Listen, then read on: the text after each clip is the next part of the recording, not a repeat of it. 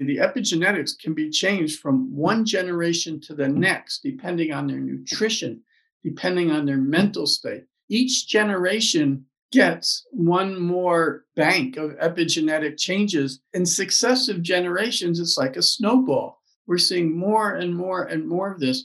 Are you struggling with bloating, gas, constipation, and fatigue, but don't know what's causing these problems?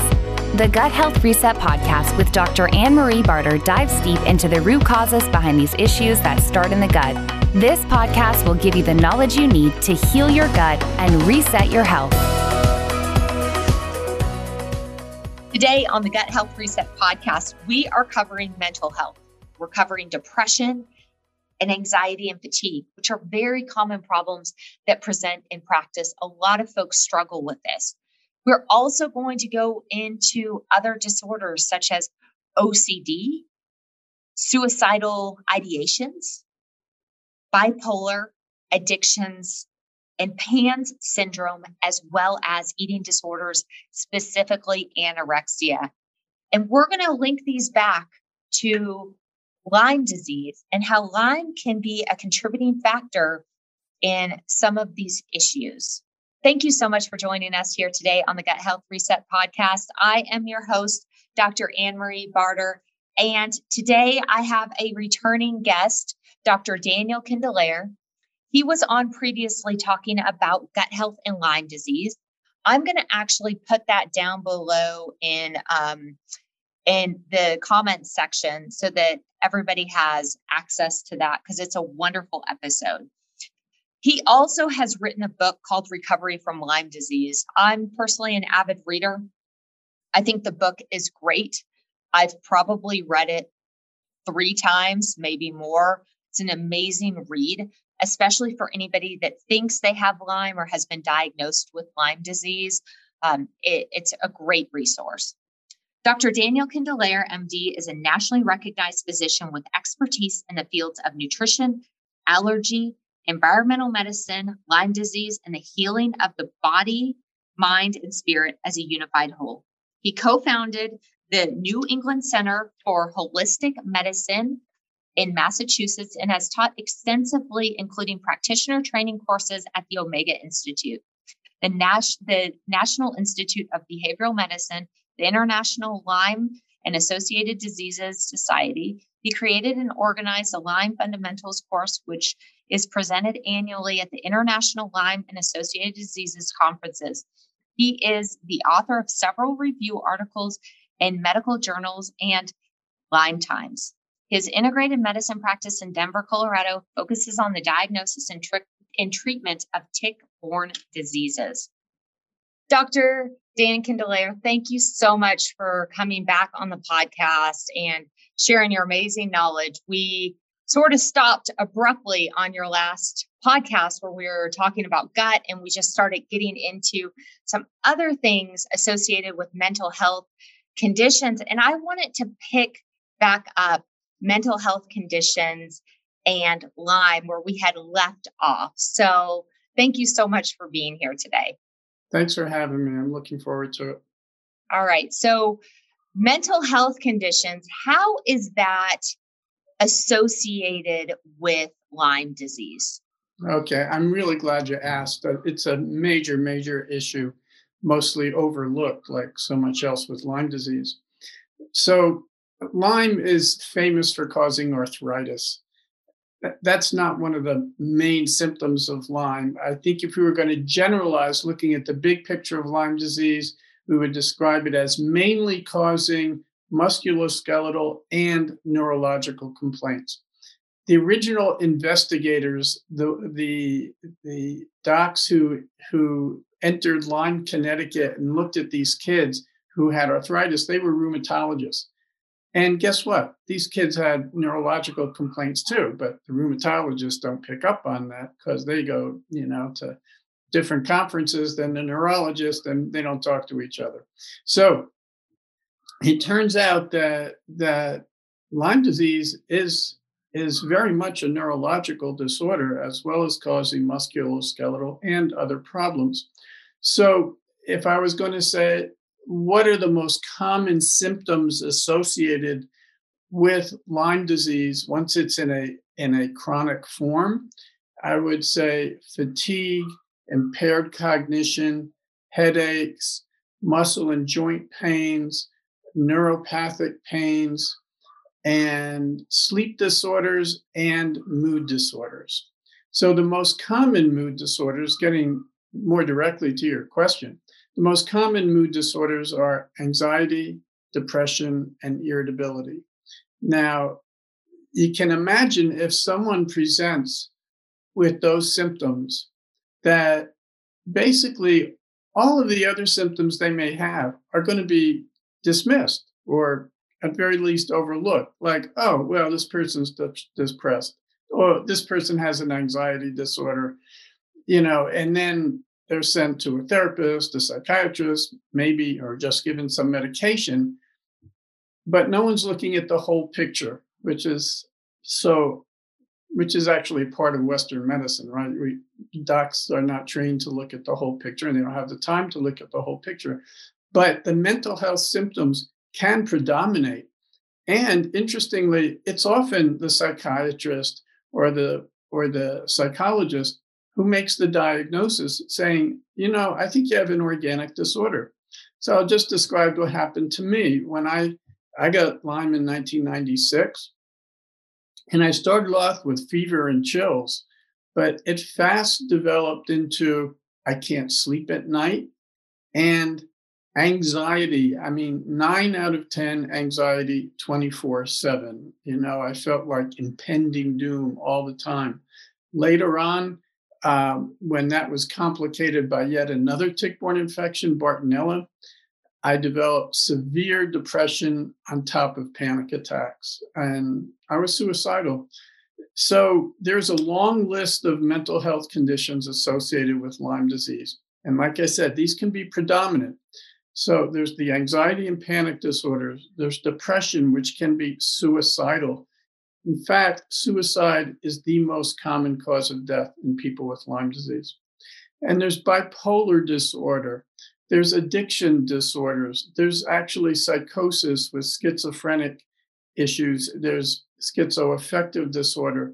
I'm sure I'm leaving some things out, but suffice it to say, when people have a mental health disorder and there's no obvious reason why, so for example, someone who is otherwise well balanced, doing well in life, and suddenly in their 40s, they develop an anxiety disorder out of the blue without any trigger. Whoa. That deserves some investigation, right? And the same with, they're an even-keeled person and suddenly they're irritable, they're angry a lot, or, flying off the handle when they never used to do it. That irritability thing is very, very common.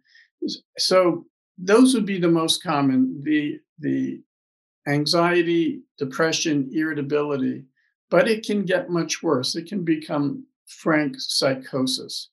So one of the something that's sort of fascinating and maybe good news in terms of its treatability is I had a 16-year-old patient brought in here by her mom with anorexia nervosa, and this young woman refused to eat. She had been inpatient, outpatient eating disorder clinics 5 times, was not making any progress. The only way she was getting her calories was through a nasogastric tube that was giving her all her calories because she refused to eat. She had this distorted body image, which so many patients with anorexia nervosa have. She thought she was overweight. She clearly was not overweight. And her mother had raised them when she was a child. She lived in upstate New York, which is highly endemic for Lyme disease. Her mother got her tested for Lyme. It was positive, brought her in to see me. Well, this young woman had 4 tick-borne infections. So she had Lyme disease, she had babesiosis, she had mycoplasma pneumonia, and she had Bartonella. Now, the first 3 of those microbes she tested positive to. Bartonella, she did not test positive to. But first of all, the tests for Bartonella are woefully inadequate. There's just a high false negative rate. So So we're often making this diagnosis clinically. One of the things that Bartonella can do is cause these red lines on the skin. They're referred to as Bartonella stria.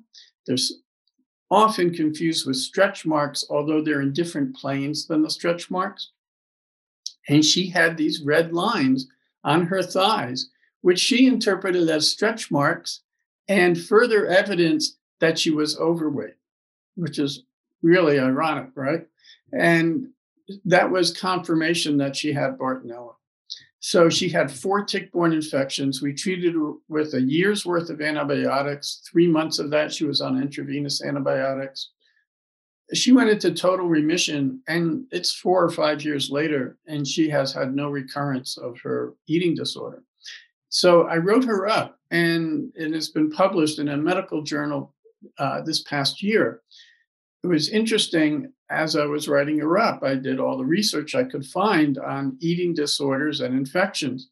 Well, it turns out there's a whole lot of evidence of eating disorders and infections. Anorexia nervosa is quite serious, as I'm sure you're aware. It's actually, anorexia nervosa has the highest mortality of any mental health disorder. So it's very important to diagnose and treat. And if there's an underlying organic issue, and it's not just, this psychotic disorder, but rather, there's brain on fire, neuroinflammation, engendering these distorted self-images, it's obviously crucial to understand that and to treat it appropriately.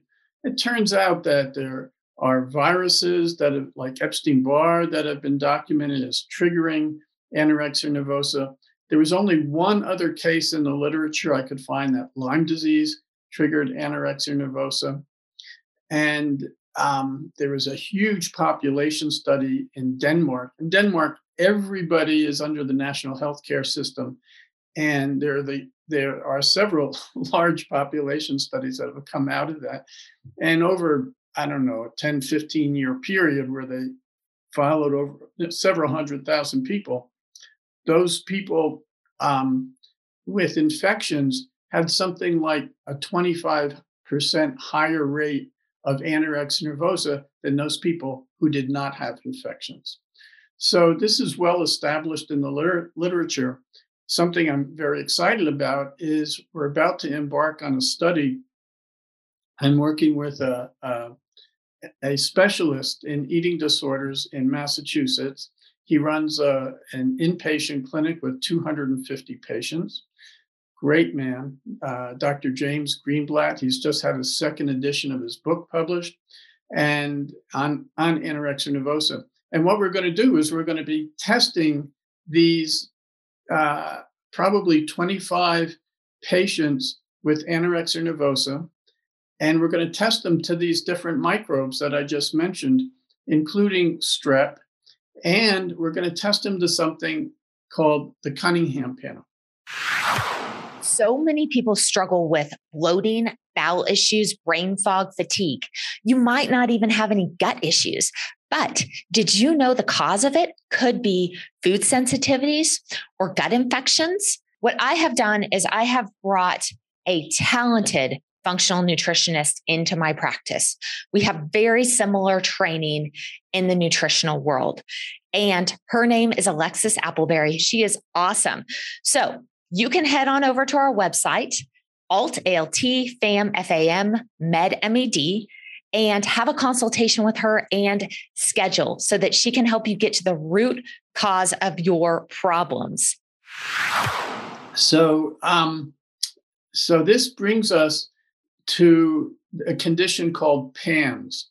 And I want to give a background on PANS. What is PANS? Because I don't think everybody knows. Exactly. So here's the background. In the 1990s, researchers at the National Institute of Mental Health, headed by Susan Swedo, they basically were the first ones to describe a syndrome where kids who are perfectly normal would get a sore throat and they'd get strep and they'd get treated. But then they would fall off a cliff and and develop these severe mood and behavioral disorders. They would develop anxiety disorders, OCD in particular, tics, depression. They would have impaired cognition. They sometimes develop bedwetting and sleep disorders and so on.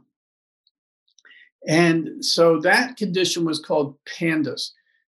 That stands for Pediatric Autoimmune Neuropsychiatric Disease Associated with Streptococcal Infections. Since then, it's been found that there are multiple microbes that can trigger these infections, including multiple viruses, including the cold, including Epstein-Barr virus, including shingles, and HIV, and by the way, SARS-CoV-2. It's been reported SARS-CoV-2 can also trigger this, as well as bacterial pathogens, Bartonella and Mycoplasma, which are very, very common tick-borne co-infections with Lyme disease. I see it all the time in my patients. Then those also have been well documented as triggering this syndrome. Since this syndrome can be caused by multiple microbes, they've changed the name. Instead of PANDAS, it's now PANS. PANS stands for Pediatric Acute Onset Neuropsychiatric Syndrome. I would really like to have them change the name again. I think it's a bad name for a couple of reasons. One is that it's not just the pediatric population in which this occurs. And the other is it's not always an acute onset like those initial kids with the strep throats who fell off a cliff. It can be a stuttering onset or a gradual onset of anxiety, a little social anxiety becoming generalized anxiety, becoming panic attacks and OCD kind of thing. So it's now been pretty well delineated what's occurring in these kids. And it's something called molecular mimicry. And for your audience, I'll just describe what we're talking about. If you get a strep throat, you can then develop rheumatic fever if it's not treated. What's that about? Well, antibodies to the strep then can attack your heart valve because there's a structural similarity between the strep bacteria and the cells in the heart valve. So in a sense, the immune system's confused. They look alike. And now your own immune system is actively inflaming your heart valves. And that's rheumatic fever. So it's an autoimmune illness, but it's also an infection. And we call that molecular mimicry because there is some confusion there, in terms of our own cells mimicking these bacteria. That's what happens in kids with PANS, except instead of our immune systems attacking our heart valve, they're now attacking our brain. We are talking about brain on fire. We are talking about all sorts of issues associated with that include, in particular, aberrations in dopamine transmission. And we think that is probably at the crux of what is causing all of these neuropsychiatric symptoms. And these kids, it's bad. I mean, severe anxiety, panic disorders, OCD, and anorexia nervosa. So the two primary symptoms in the case definition of PANS is OCD or anorexia nervosa, and then 2 of 7 other symptoms, but they're the ones we talked about. Excuse me. So there's anxiety and panic attacks, depression, irritability, anger, oppositional disorders, cognitive decline, tics, and other somatic issues, including the bedwetting and sleep disorders and so on. But the 2 primary symptoms and manifestations are OCD and/or anorexia nervosa. So, this basically pulls together what we're seeing in terms of infection, autoimmunity, and mental health issues.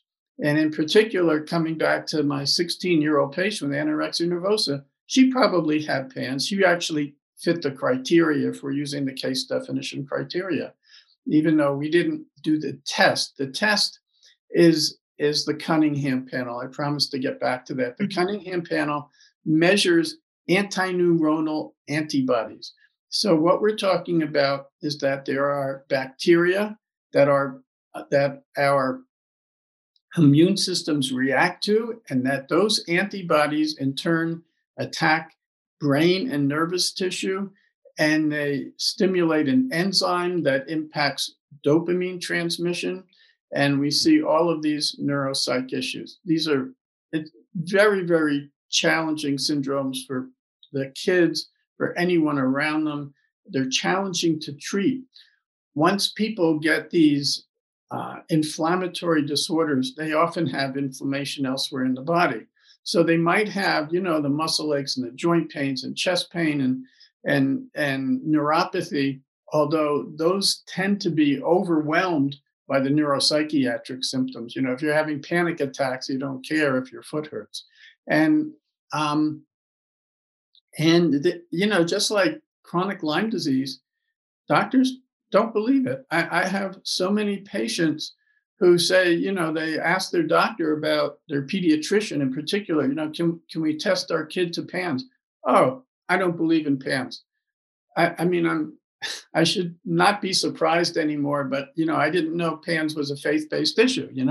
I thought it was a science issue. Why did they think it's an appropriate response to say, I don't believe in that? But it's really a sad fact. There are only a few of us in this state who are actively diagnosing and treating it. We have a lot of patients. It's often not easy to treat at all.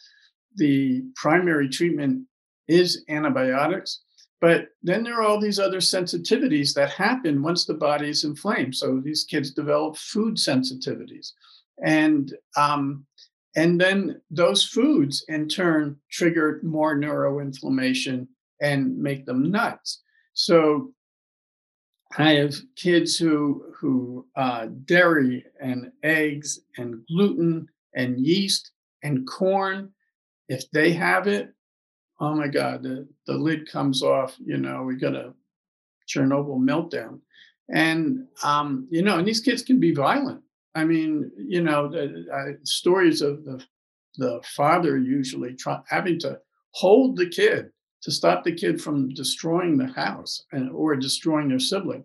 These are really, really serious disorders. So we're seeing more and more of this. And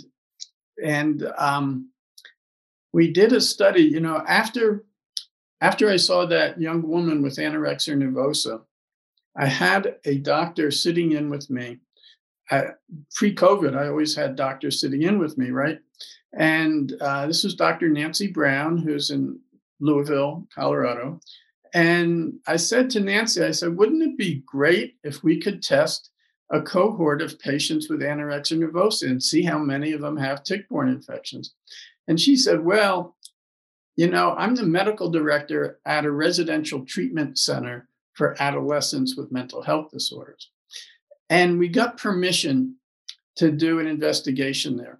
And I think this is really important. Now, they did not have patients with eating disorders. They were not equipped for that. But all of them were DSM-5 diagnosed with major depressive disorder. Most of them had generalized anxiety disorder. Many of them had made suicide attempts, serious suicide attempts, cutting, and so on. They did not have any known organic disorders, but they were too sick to hack it at home to go to school. And so they were in this residential facility, actually right here in Estes Park. So we got permission, and we took 10 kids at random and we tested them. And this is what came out of the testing. If we use strict criteria, 6 out of 10 had evidence of exposure to tick-borne pathogens. If we use more liberal criteria that a doctor like myself would use, that a Lyme literate medical doctor, 9 out of 10 had exposure to tick-borne infections. But 9 out of 10 were significantly positive on the Cunningham panels. That is, 9 out of 10 had autoimmune encephalopathy. That's the technical term. Encephalopathy, as you know, that's just that's some pathology of the brain.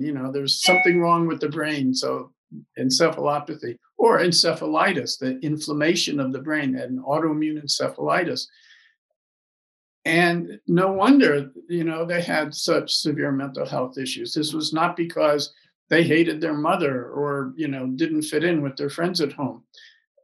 These kids had fire on the brain, and no one is diagnosing it. As we all know, the incidence of mental health disorders in all age groups is going up, but particularly in youngsters and adolescents. And here we have this 10 kids chosen at random with serious mental health disorders, 9 out of 10 of them with evidence of tick-borne infections and autoimmune encephalitis. Well, it's a very small study. We don't have any controls. It was hard for me to get that published for just those reasons. It is published now. And now we are doing finally that anorexia nervosa study, and we will have a larger cohort, and we're going to have a control population. And so I'm trusting that it'll be easy to get this one published.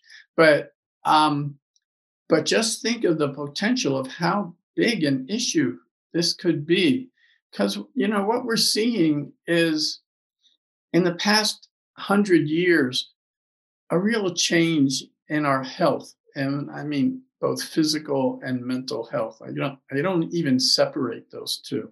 There have been so many changes in the human condition and in the Western world and United States in particular. So just think about it, Ann. We're talking about wholesale changes in our diet, with, among other things, the sugar in our diet going up like a reverse avalanche here, and but also nutrient depletion because of soil depletion and so on.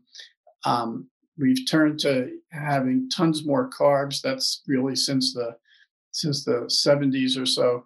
And now we have all this diabetes and obesity that we didn't have before then. People don't remember. But a lot of other things have changed. Look at all the additives they're putting. You read the ingredients on a processed food and you can't pronounce half of them. And then think of the hundreds of thousands of xenobiotic agents, chemicals that the human condition has never been exposed to these before. You can't find anywhere on the planet now where you're not exposed to these things. So it's not just pesticides and herbicides, but you go inside and everyone's got air fresheners and the outgassing from the carpet and the paint with all that formaldehyde. But like I said, hundreds of thousands of these.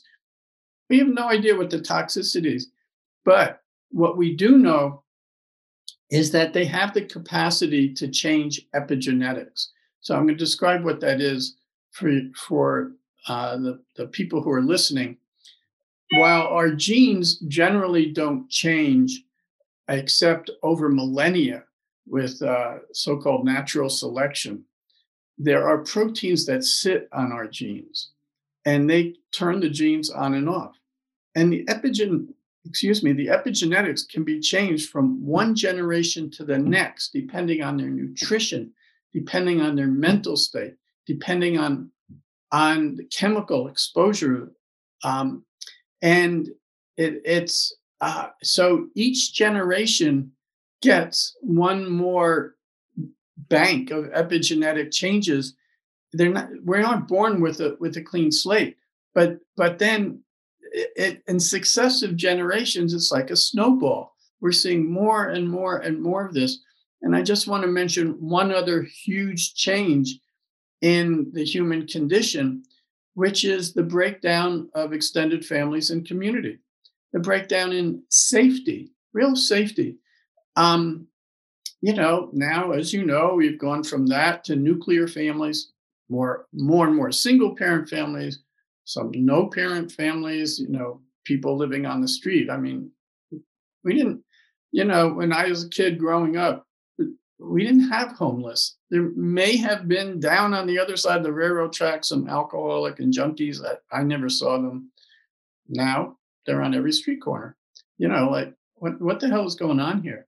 And I won't get into a whole political tangent about that one, although we should maybe. But the point is that affects our nervous systems, and that affects our metabolism. That affects that is actually passed on to the next generation. PTSD can be inherited. I mean, it's crazy, right? But when you add all that up, what we're seeing is an epidemic of a lot of illnesses. So much for being here and sharing your knowledge. I mean, always, you just have a plethora of knowledge. You're always learning more every time I talk to you. So it's pretty amazing. It was amazing to hear you speak today. So thank you so much for being here. Thanks for having me. I really enjoyed it. Thank you for listening to the Gut Health Reset podcast. Please make sure you subscribe, leave a rating and a review so more people can hear about the podcast. And hey, take a screenshot of this episode and tag Dr. Anne-Marie on Instagram or Facebook at Dr. Anne-Marie Barter. And for more resources, just visit drannmariebarter.com.